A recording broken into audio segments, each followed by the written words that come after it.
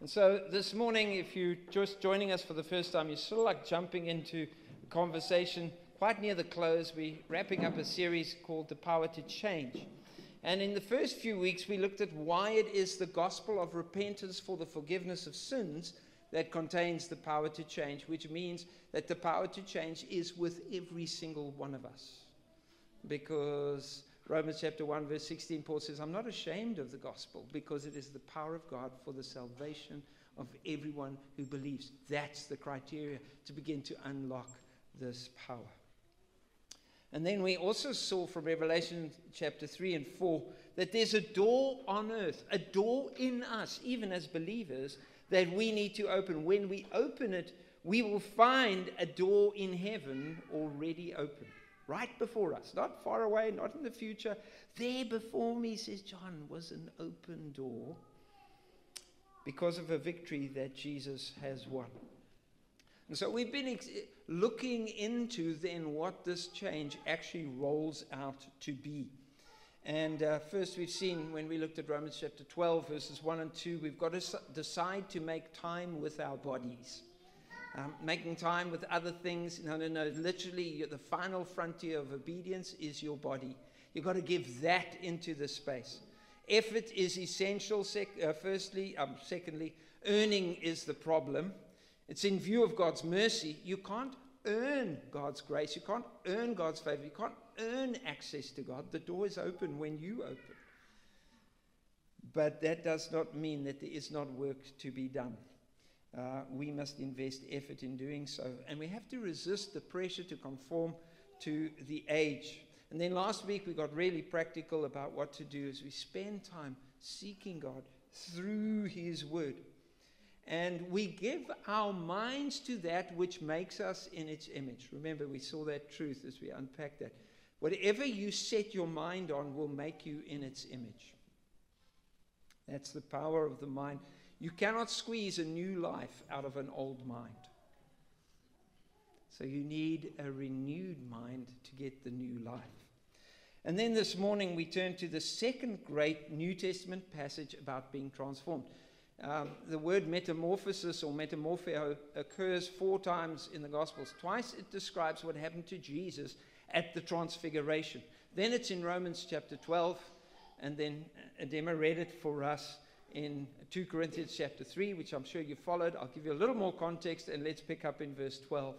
Therefore, since we have such a hope, we are very bold. Sure? Very bold. We're not like Moses, who put a veil over his face to prevent the Israelites from seeing the end of what was passing away. Like, we're not even hiding what's going on. But talking of the Israelites, their minds were made dull, for to this day the same veil remains when the old covenant is read.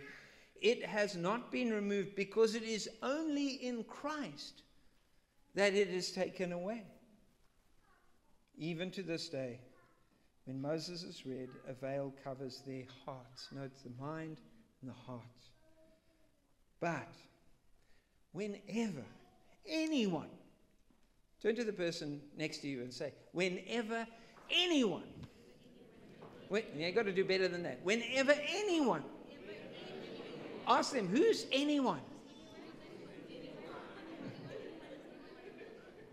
Whenever anyone turns to the Lord, the veil is taken away. You get to see. Now the Lord is the Spirit, and where the Spirit of the Lord is, there is freedom. And we all, talking of those who now located themselves in Christ, not the chosen few, not the select, not the worship team, not the elders, and we all who with unveiled faces contemplate, reflect the Lord's glory, are being transformed into His image. See this contemplation, this reflecting on, reflecting of God? You look at Him, you think, you contemplate, and literally what you fill your heart and mind and imagination with begins to change you.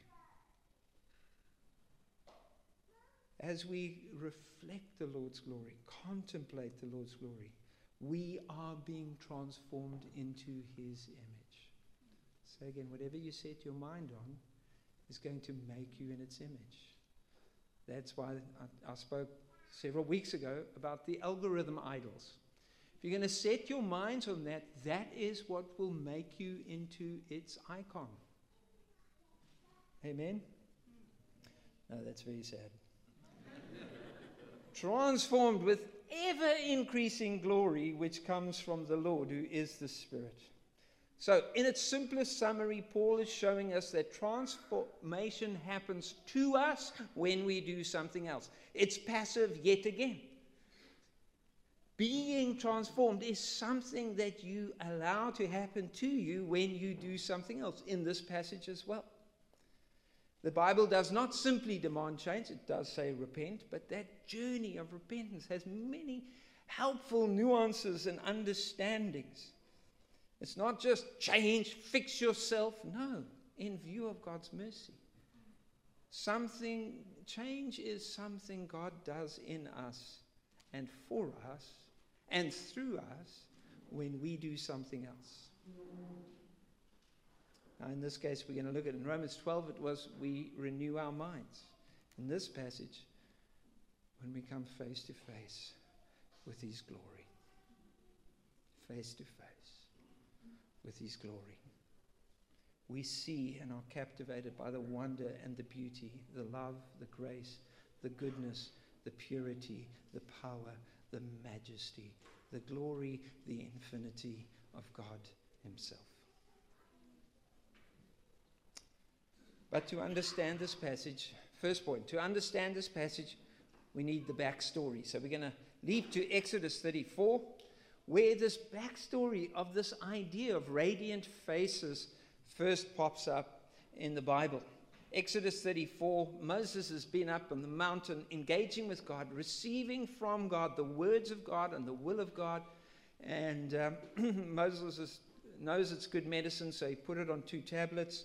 And now, verse 29, he came down from Mount Sinai with the 2 tablets of the covenant law in his hands.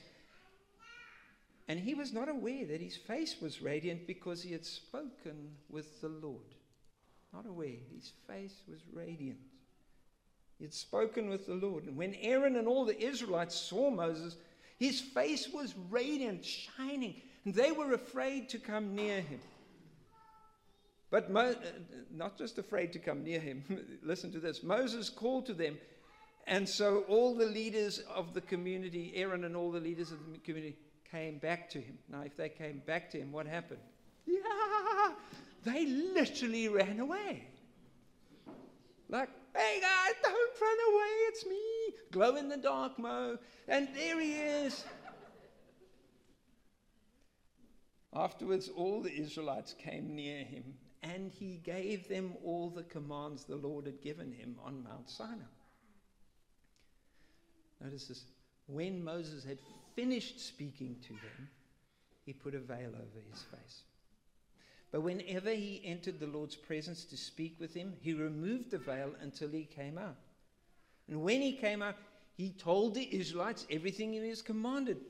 And they saw that his face was radiant. So this was a repeated pattern. And then Moses put the veil back over his face until he went in again to speak with the Lord. So Moses is visibly transformed by time with God. Notice this, he's never veiled in God's presence. It's always unveiled, face to face. He's always there for direct encounter, and God was more than up for it. The change was so dramatic it made others afraid. They withdraw, they run away. He has to call them, come back, come back. But Moses learns this, other part of the backstory. Only speak to them when your face is shining. Only speak to them when your face is shining. Only speak to them when you've literally been with God himself. When God's words are in your heart. And there's something, literally, people could see it on him, see it in him. He learns to speak to them out of the secret place with God. Only speak to them when your face is shining. He's never veiled when he speaks to the people. Doesn't come and stand there like a giant tent and you just get this voice. No. They see God's presence on him as he speaks to them. God is mediating his covenant to his people through this man. Now back in 2 Corinthians, Paul interjects, like Paul does, because he just can't help himself, 2 major bullets of theological reflection or observation at this point. The first is this: the physical radiance was temporary, it was fading. And Paul's theological observation is that points to a covenant that's not going to last forever. So that's in the text. This is a covenant that's not going to last. This covenant will get surpassed by a glory that will last forever. So this fading glory points that the first covenant wasn't as strong as the second covenant. The second covenant, made in and through Jesus, that's going to be permanent. That's literally going to change the world forever. You see, we're no longer just looking at how can I change. We're looking at God's power, literally, to bring through his people the present into the future. Second thing Paul observes is that the people were unsettled by the presence of glory. Moses wore a veil for their sake. He concludes that Moses only did this because their hearts were hard and their minds were dull. He's reading some of the other stuff that was going on in the wider Exodus story. I mean, it's not in those verses that we read. But he realizes that Israel's heart wasn't soft and open to the words of God and to the presence of God. But the headline to this backstory is pretty straightforward. It's our encounters with the living God that change us. It's our encounters with the living God, with his love, with his presence, with his goodness. These things change us. In fact, even Romans 12 serves this idea. It's not just the ideas of God that are going to change us. It's literally God himself. So number one, to understand the passage, we need the backstory. Number two, Paul only partly spiritualizes the physical miracle of radiance. He does spiritualize it, but only partly.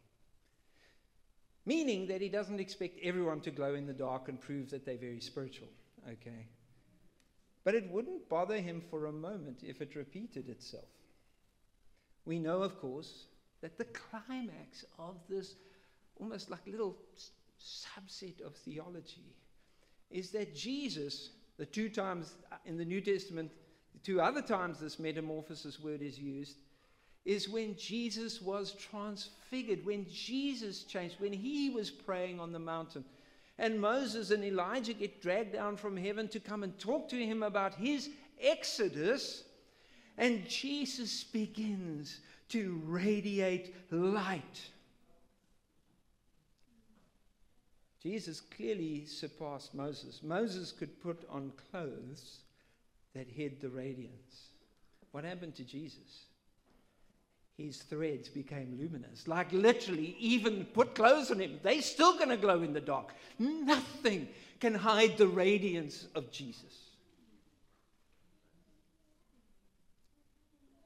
In Acts 6 verse 15, when Stephen is about to speak the new covenant message of God to Aaron and the elders, or to the Sanhedrin, as it were, it says his face was like that of an angel. There was something radiant about him. Whether it was physical, whatever, everyone stared at him intently. There was something compelling about his face that you could not, it says, they could not take their eyes off his face. It was like that of an angel. In Revelation chapter 10, and you have to excuse my language here, but I have to give you the point. John sees the biggest, baddest, badass angel warrior who comes straight from the presence of God, and his message is time's up. Like history's over. It's done.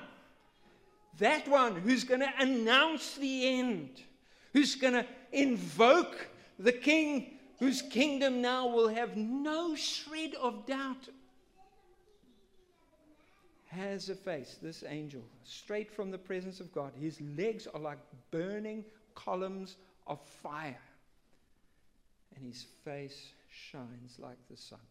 Paul wouldn't have had stressed about other people having radiant encounters. In fact, a Zulu Baptist pastor from KZN, William Duma, with an extraordinary ministry in signs and wonders, used to have an annual fast for 21 days up in the Valley of 1,000 Hills, right near where they run the Comrades. And on several occasions in his ministry during that time of prayer and fasting, he became physically radiant. You can go read the story, several eyewitness reports. And what was absolutely great to me is this is in the heart of apartheid. And you would think that if, a black man is going to be really holy, what color did he become? He didn't become white. People said he carried a gold like honey. Isn't God great? Like even in our diversity, heaven shines through. Eh?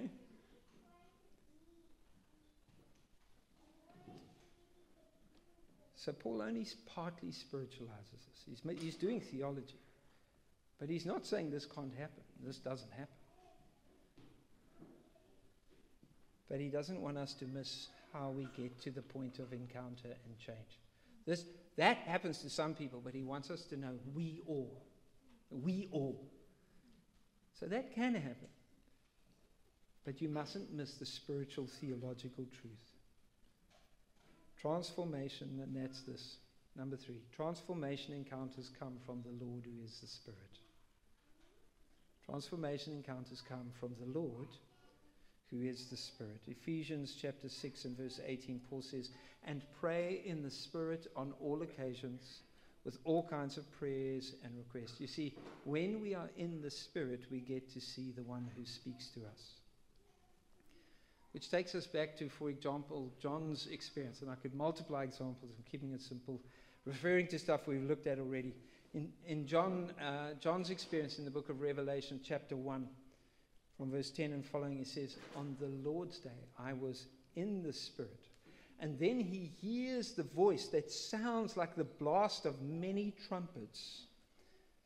And I love this. He says, it was a voice behind me that sounded like this.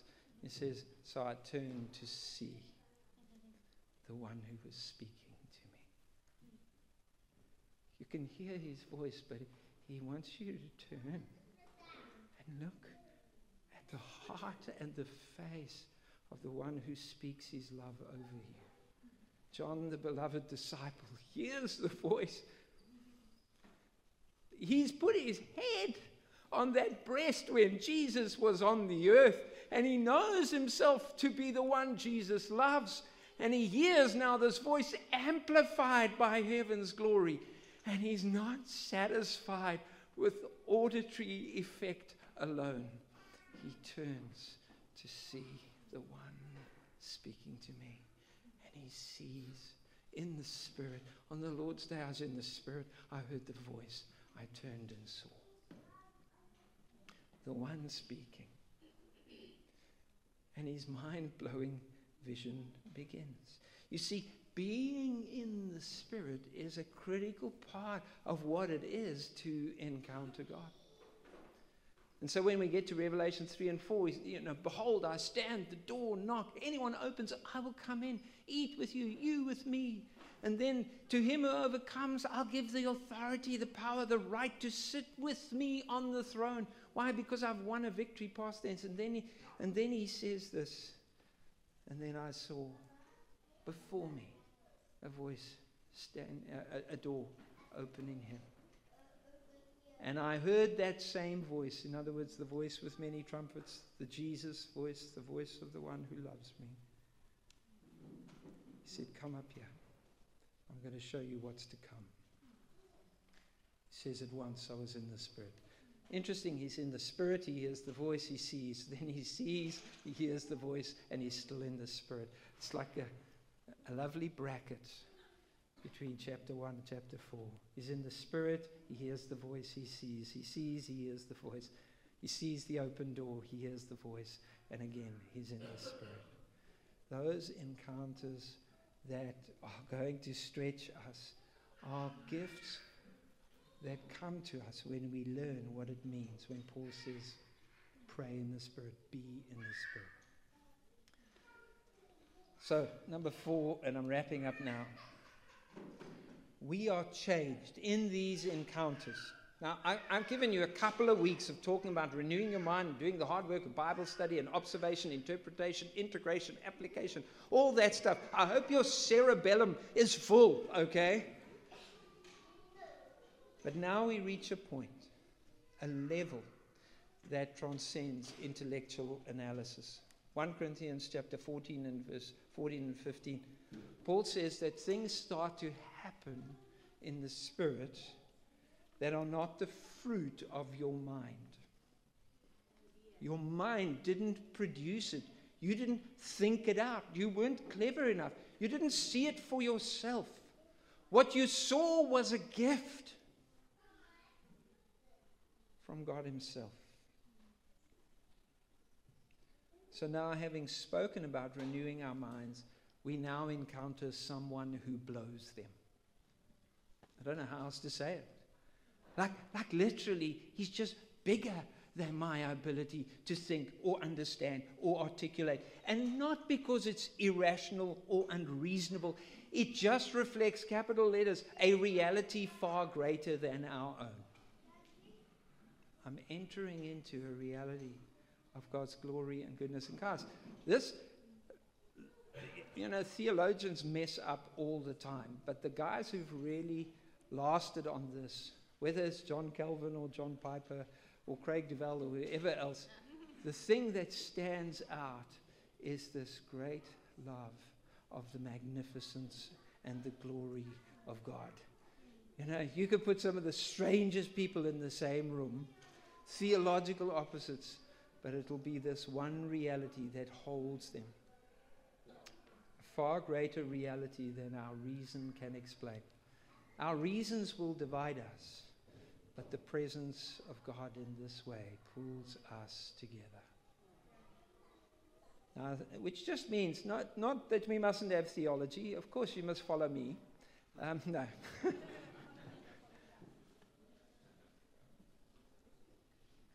It means that I am weary of any system that claims to explain everything about an infinite God. I make room for mystery. I make room for wonder. I make room for breathless worship. David Pitchers, the founder of the New Wine Movement, tells of an experience of a family in his church. They used to have leadership conferences and people would travel from all over the world to come. They were experiencing renewal, revival in the church. And an Indian bishop who presided over a circuit of independent churches, so they weren't any mainline denomination, had heard that God was doing amazing things at David's church in Chorleywood outside London near Heathrow. So this Indian bishop, he traveled, he came to live with and learn from the ordinary people. He actually arranged to stay with a family from the church because he was far more concerned to learn how this was working amongst the ordinary people than, the powers that be. But he still went, he sat through the conferences, he did the learnings, he heard the input, and he studied God's word, and he listened to the teaching, and repeatedly received prayer ministry, especially from the lay people. And they'd been taught to pray this: "Come, Holy Spirit. Come, Holy Spirit." And when he began to come, they would pray, "More, Lord." And those 5 words were sort of like all the prayer team knew at that stage. They were just getting going. And it was just like, "Come, Holy Spirit, more, Lord. Come, Holy Spirit, more, Lord." And so this Indian bishop began to receive this prayer ministry. And then one night, the family that he was staying with were awakened by the sounds of a dreadful, terrifying storm. The house seemed to be shaking. The noise of wind caused them all to rush downstairs, trying to find each other in safety. And they started turning lights on. And they realized that the bishop was still upstairs. They were worried. But then as they listened, they realized that the sounds and the shaking were coming from his room. A little bit like that movie where they say, the caller's inside the house, you know. Eventually, they all outside the bishop's bedroom door, and there's like rumblings and thunder and like genuine sound of wind rushing through the place, but everything is calm. And so the dad opens the door to check, closes the door and turns to his family and says, the bishop's praying.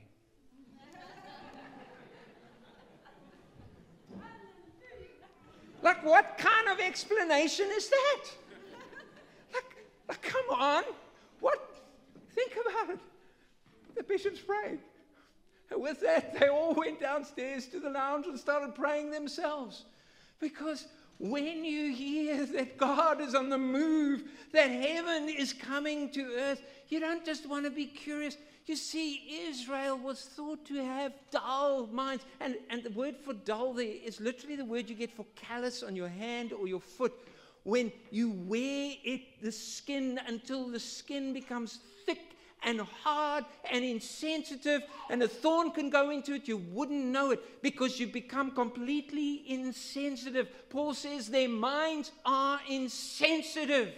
And Moses is meeting with God, and all they want to do is to wait for him to put a veil over his face. No, no, no. We all, with unveiled faces, see, contemplate, reflect the Lord's glory and are being transformed with ever increasing glory into his image, which comes from the Lord, who is the Spirit. Heard this week of Pastor William Bengu, another gloriously controversial man of God from South Africa's backstory. And he was doing what they called a revival, that's like a campaign. And he was preaching, and it was his first night, and he wasn't happy with the results. He wasn't happy with what he was seeing. So he went back to his room, and he was staying with one or two other ministers. And he went back to his room. The other ministers went to sleep, except one of them woke up because he realized that he thought the room was on fire. There was so much heat. And when he got out of bed, he realized that the wall between him and Pastor Bengu was absolutely hot, Nicholas Bengu, with heat coming off the wall. And so he went and he realized as he listened that Nicholas was on his face before the Lord, seeking breakthrough for God's people in this place, seeking breakthrough in the hearts of people who did not know that Jesus loved them and died for them. And he was praying. Guess what the minister did? He said it was so hot. Didn't pray. He opened the window so he could go back to sleep. That's the dullness that we're in danger of. Moses, put the veil on. No. You want an unveiled face. You want to see too. You want to experience. Don't leave a veil over your mind. Don't let a hardness grow. Uncover your mind. Open it up to mystery and glory. Unveil it by, like John, turning to the Lord. Then I turned and saw. Whenever anyone turns to the Lord, what's filling your vision? What are the things that are consuming your heart and your mind? If I will let my vision be filled with heaven's beauty, I will discover the transforming power of glory. Let's pray together.